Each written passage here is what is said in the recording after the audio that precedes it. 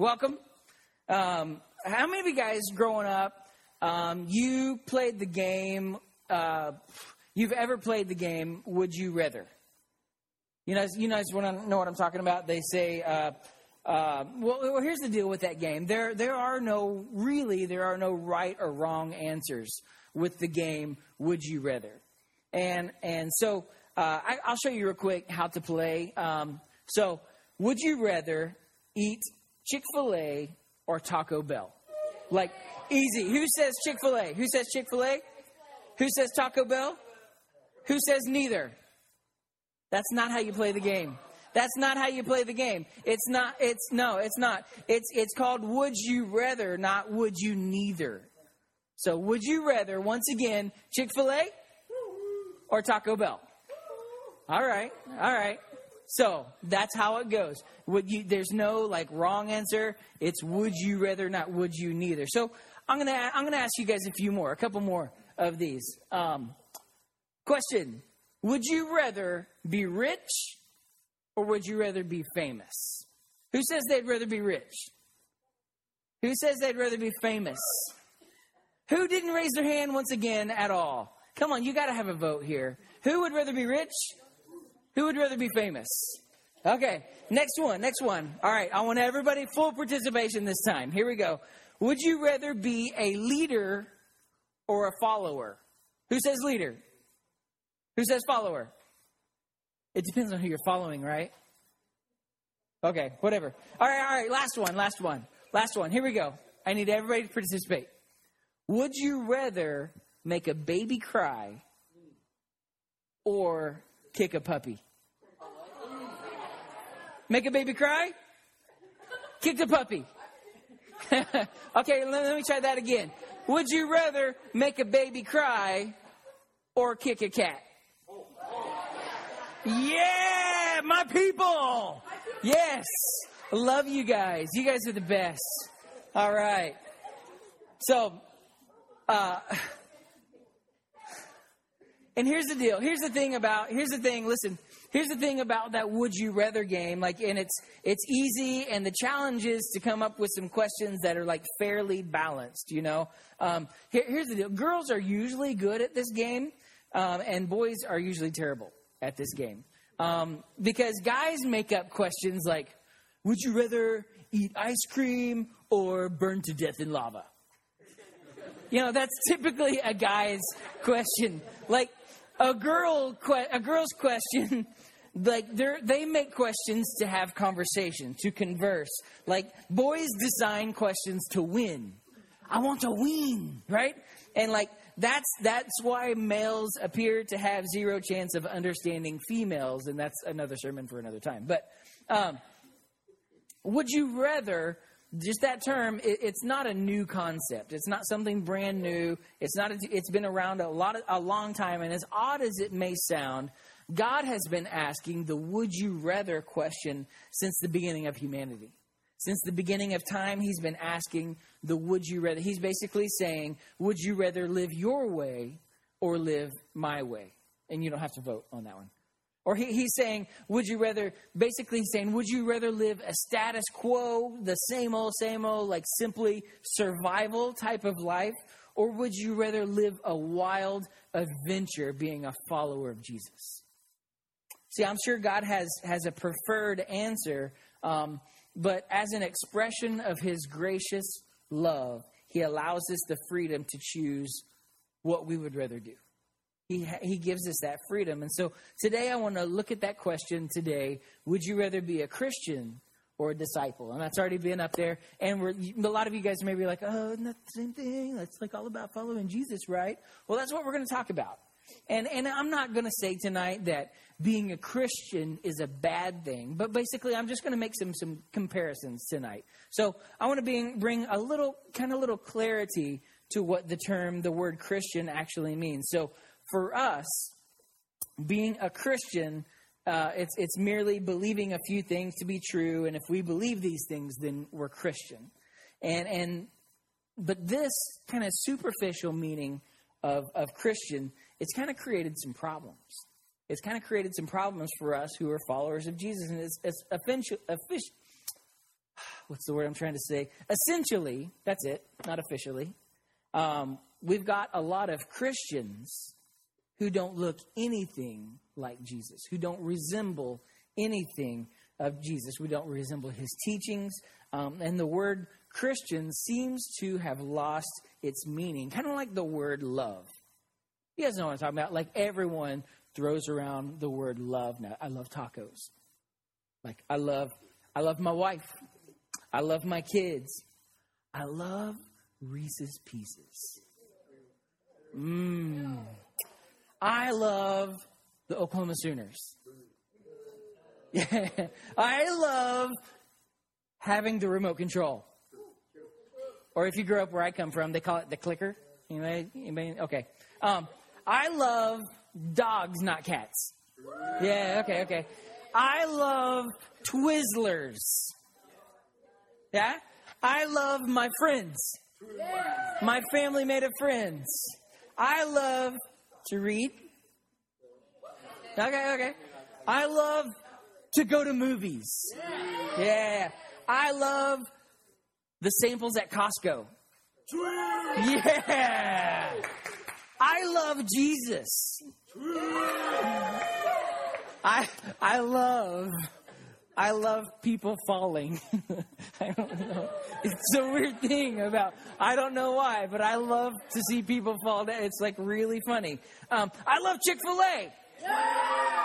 Except on Sunday. Do you see how we use that word love? Like we compare love to food and then love to Jesus, or love to loving our family or our friends, and we compare it to food. And so this word love, I think it don't have the meaning that it's supposed to have. When I was dating Kristen, we dated for 3 years before we got married, and I would say I like you a lot.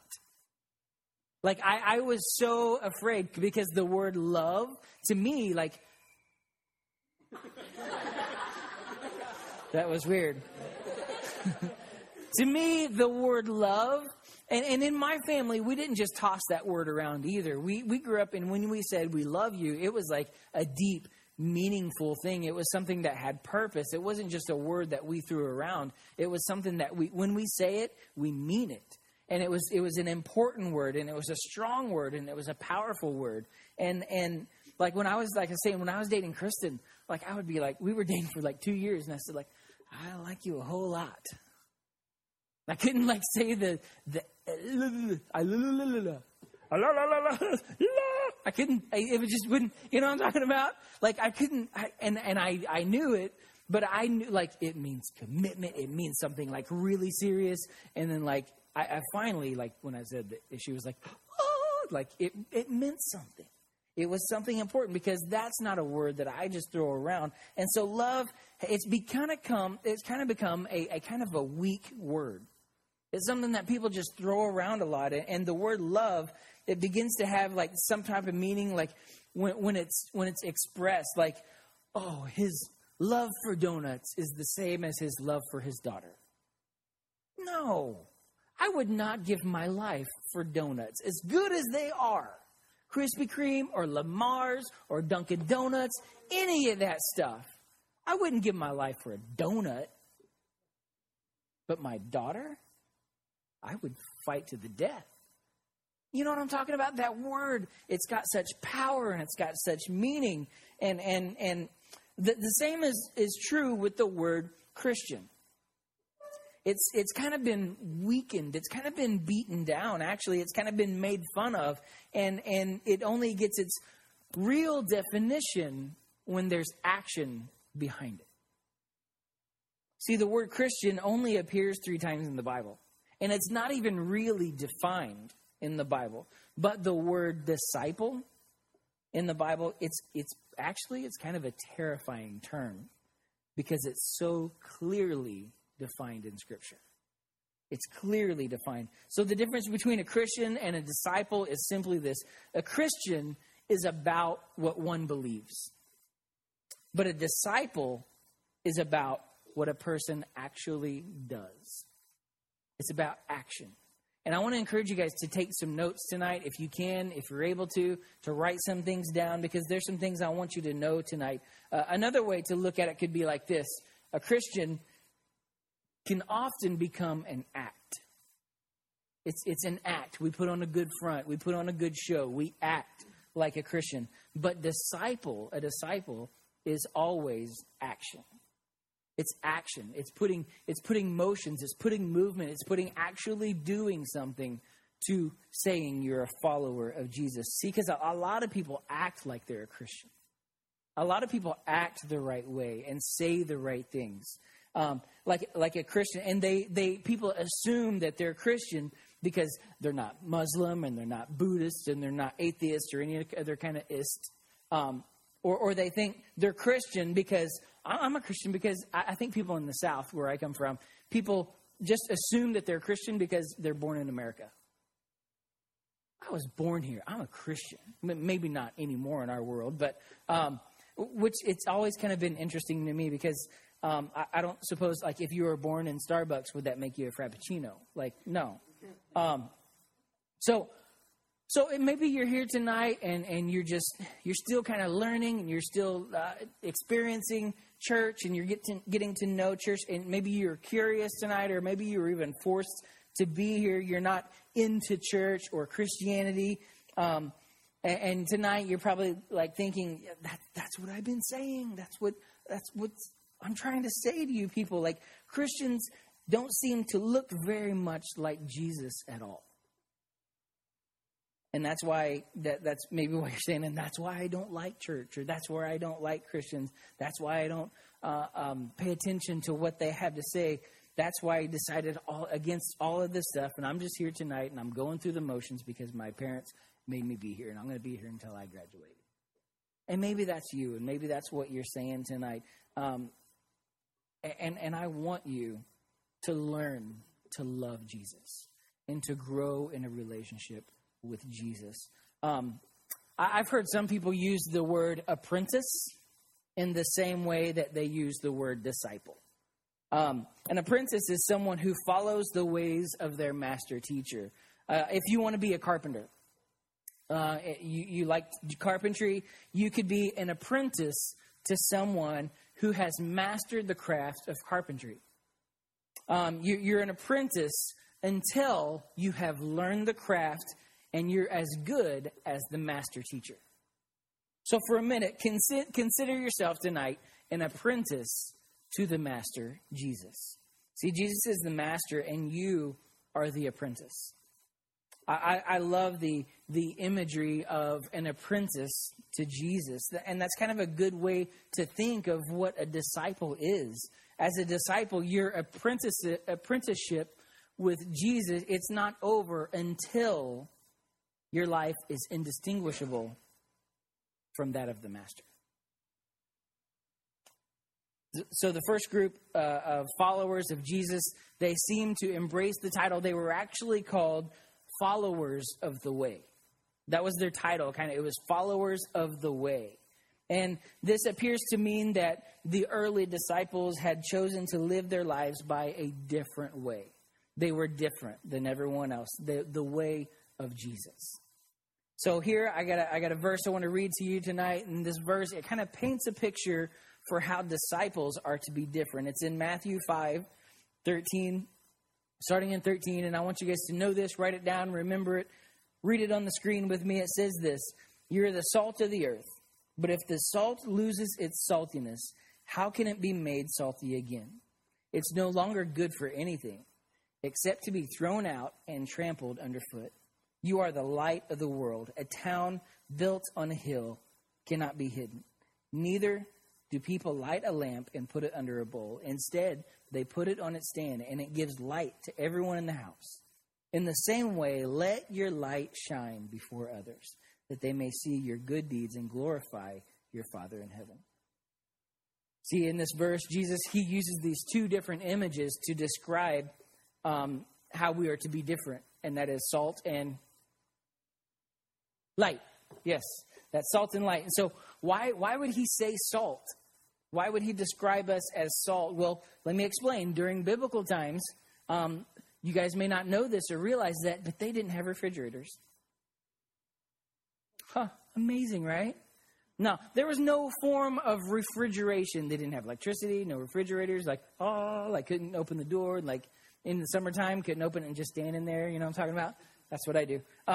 There was no refrigeration available. So salt was used as a preservative to counteract decay in meat. So they would take the meat that they want to eat, cover it with salt, and it would help preserve the meat. And here's the deal. Unless there's like a huge pile of it, salt, it's not really seen. It's not something that you see really well. Like when you're salting your fries, you're like, oh, I always get too much. Because you can't see it coming out. And it's not seen, but it's definitely sensed. You can sense when salt is there. And the impact of salt, it's unmistakable. Who loves salt? Anybody love salt? Come on, where's my salty people? Yeah. I add salt to salty food, right? Like, I put salt on bacon. Like, I actually like to add salt to my salt, you know. But Jesus is saying, you are salt to the world around you. Here's what he's saying. He's saying people can't see God, but they should sense him because of you. He's saying they can't see God, but they should sense him because of you. And now with light, that's salt, but with light, he's saying the same thing. He's saying, you are the light of the world. While salt has it's got this powerful, invisible nature to it, light has obviously a more visible presence, right? Hello. It's got a more visible presence. Just a little bit of light penetrates the darkness. It goes through the darkness. And here's the deal. Salt is sensed. Light is seen. Bottom line, the followers of the way were disciples. The disciples, they're called to be sensed and seen in the midst of this world. This is why I want you to get this. I want you guys to understand this tonight. Jesus didn't come to simply enhance your life with religious rules. That's not what he's here for. It's not just a bunch of rules to follow. But what he came to do is he came to transform your life, to revolutionize your life, to empower your life for something so much more than what this world has to offer. He's called you to live different, to invite you on this incredible, adventurous journey to follow him for a richer, deeper, more radical, and meaningful life. Today, Jesus, he might say something like this, like some of you guys, you've heard it before. Go to church, read your Bible, tithe, get in a small group, listen to sermons, serve. But I tell you, surrender your heart to me. Follow me. Learn from me. Be my apprentice. Allow me to transform you and mold you into my likeness. So let's take a look at kind of where this depth starts. And I've got 3 really quick things tonight. And I want to give you 3 like kind of would you rather questions that I believe I want you to honestly answer if you want to live a life more than just the title Christian. So the first thing is this. It's a question of desire. It's a question of desire. Basically, am I really drawn to follow Jesus, or would I rather just play the part? Like, am I really drawn? Am I really, really following Jesus? Or am I just playing the part? Am I just playing games? For some, playing the part of Christian, it's going to church and singing the songs and going through the motions and knowing you got to know some churchy terms, like you got to know saved, you got to know call people brother and sister, you got to know what the cross is, and I'm redeemed, I'm saved, I'm hallelujah, praise the Lord. You say the right terms. You do the right things. You know what I'm saying? You pray when you close your eyes at the right times of the worship songs. We raise our hands at the right times. And we're just playing the games. But the question of desire is, am I really drawn to follow Jesus? Am I really drawn to follow him? And kind of before you give your Christian answer, let's kind of consider real quick some of the costs to following Jesus. Because following Jesus isn't always all rainbows and butterflies. It's not owning the title Christian. It's giving up ownership of being in charge. Now, some of you guys, you like to be in charge. You're like, I want to tell everyone what to do, and everyone's going to listen to me and do what I say. But being a follower of Jesus, no matter what it is, you're giving up being in charge. It's giving up ownership of being in charge. It's saying yes to an apprenticeship that's intended to change you. See, the call to follow Jesus, it's so radical, it's so revolutionary, it's so countercultural, it's so different. Jesus said this. Well, get this. You think being a follower of Jesus, it's different. Here's a few things he said. When someone slaps you in the face, you turn the other cheek. Now, what do we want to do? I'm slapping you back. You know what I'm saying? Like we want to hurt someone back. But Jesus says, he said, if you're going to follow me, someone slaps you in the face, you're going to turn the other cheek. He said something like this. He said, if someone comes along and they take your shirt, you give them your jacket as well. Hold on. No, there's no way. And so that's what he's calling us. He's saying this, and this one's a tough one for me and for every single person in this room. He says, love your enemies and pray for those who hate you. How many of you guys, I'm not asking you to raise your hand, but you know someone in school who picks on you, who hurts you, who beats on you, whatever it is. I don't want to pray for that guy. I want to set up a trip line and booby trap him and explosions. You know what I'm saying? Like, I don't want to pray for him. But Jesus is saying, love your enemies. That's different than what everyone else says that you should be doing. I can guarantee you this, though. If you pray for those bullies, if you pray for those people who pick on you, it's hard not to love them. It makes it harder to hate that person. He also says stuff like give. Give to people in need. Give without bragging about it. Hey, here's a sandwich for a homeless guy. Selfie. Give without bragging about it. Don't post it. He's saying give without, just be generous. Bless people. He says stuff like this: before you go around judging others about the little issues that they have, he's saying, check yourself. Check out the huge plank in your own eye. So the cost of following Jesus, it starts with desire. It starts with desire. Now, I have to go live it. I have to live what he says, which brings us to another question. The second thing is this. It's a question of decision. So would you rather, am I really willing to not do my plans, or would I rather do what's best for me? So that's not only a huge question, but it's an everyday question. It's a daily question. I hate this question because I love my plans. Like, I've got plans, and I love my plans, and my plans are awesome, and my ideas for how I want to live my life are good, and my plans are exciting. I've got comfort designed for my life. And myself, it's really, really important to me to have some of these plans and to be comfortable. That's how I roll, and this is the life that I've mapped out for myself. Like, it's pretty sweet. So here's the tension. My natural plans spring from my selfishness. When I make it all about me, this is what I want to do. I want to go here. I want to do this. This is what I want to do.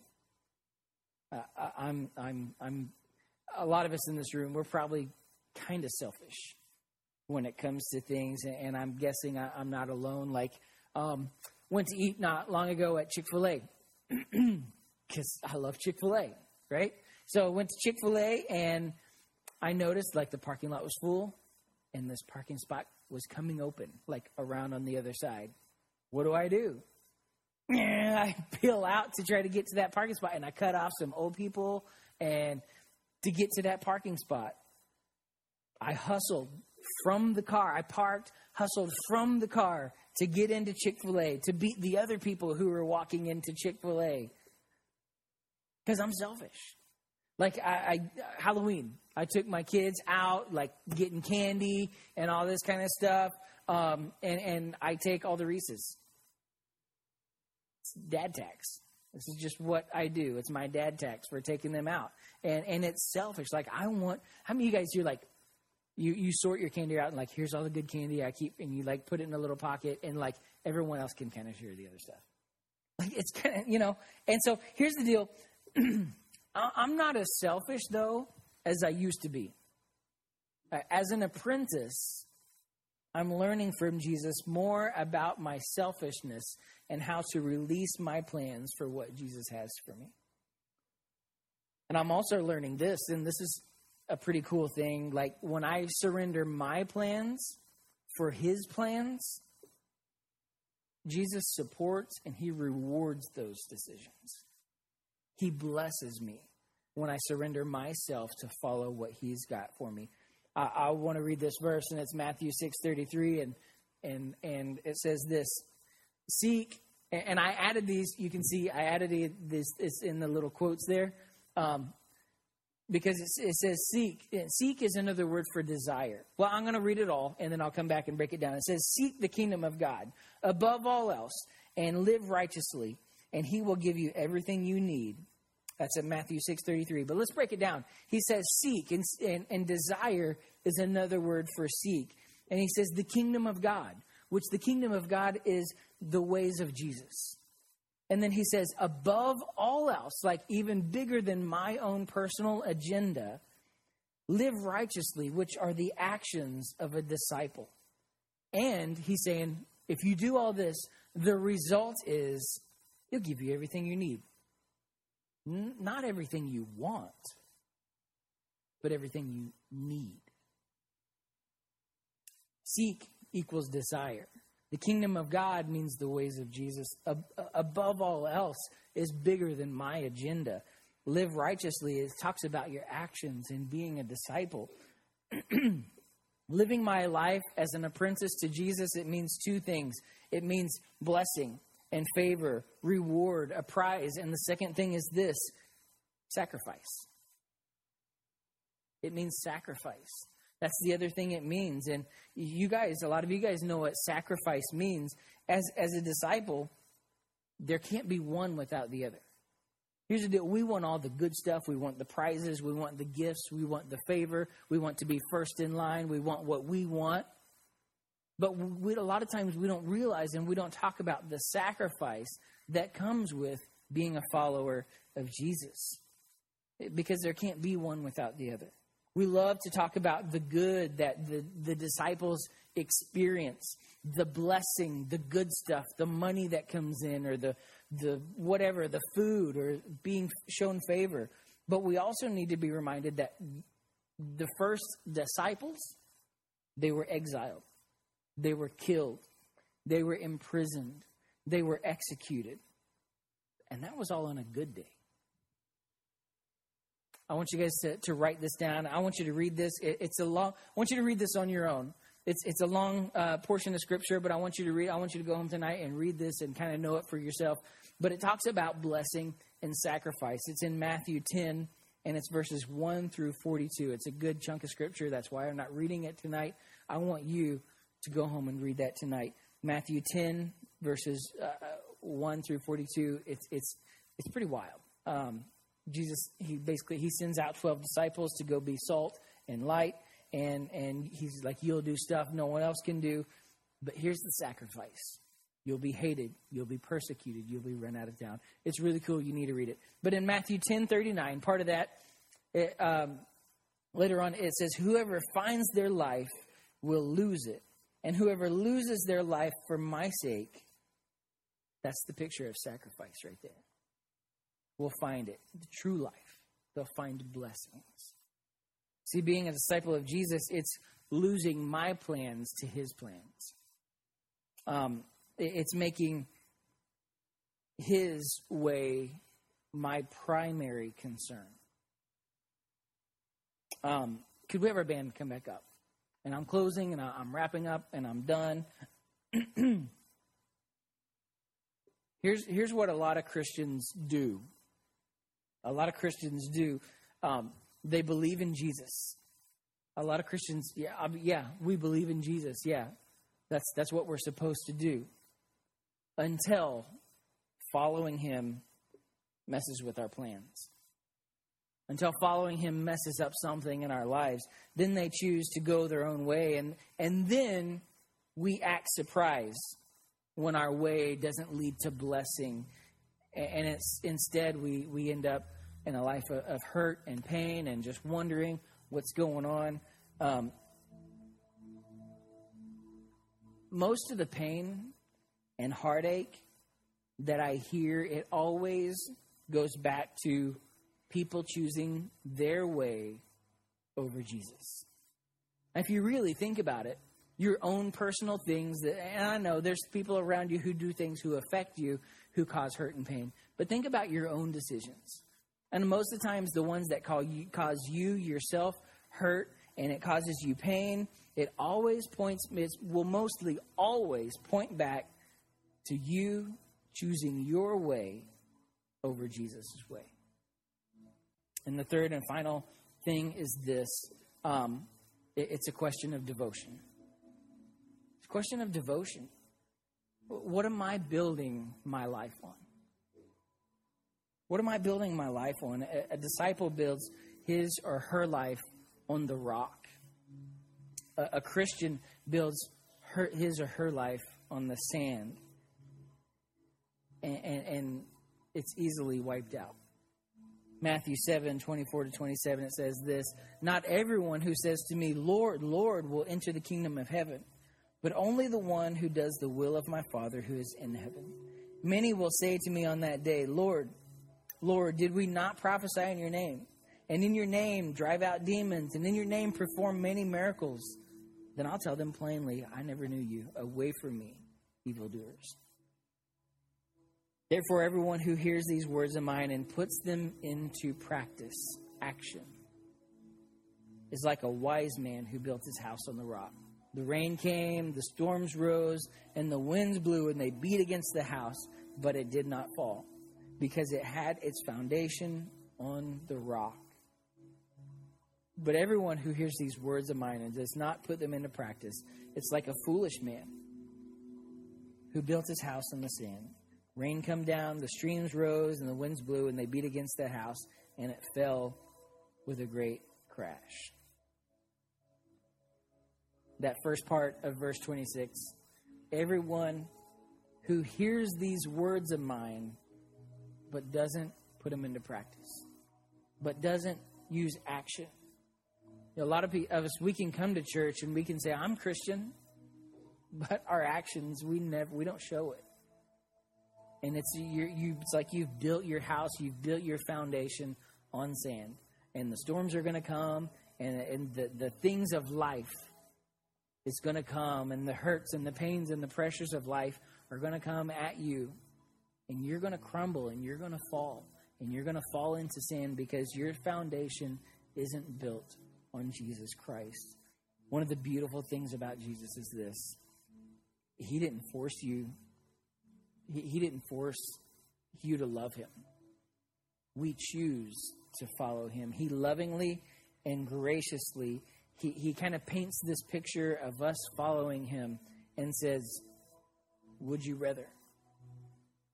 Would you rather prefer your way, or would you rather prefer my way? And here's what we're going to do. And as we sing and as we worship together, I want you to just close your eyes. And I want you to think about your relationship with Jesus. Think about, am I a Christian? Am I just saying the right words? Am I playing the right games? Am I doing the right things? Or am I really a disciple? Am I really a follower of Jesus? And as you have your eyes closed and messing around with no one around you, I want you to just think to yourself and just pray to yourself. And pray to God and just say, God, I want to live for you. I want to be a disciple. I want to be a follower of you with everything that I have. If that's truly your heart tonight, I want you to pray that, and I want you to pray that with purpose and to pray that with passion and to lay it all on the line for Jesus tonight. And I want that to be your prayer. It's like less of me, God, and more of you. I want your direction. I want your guidance. I want you leading me every step of the way.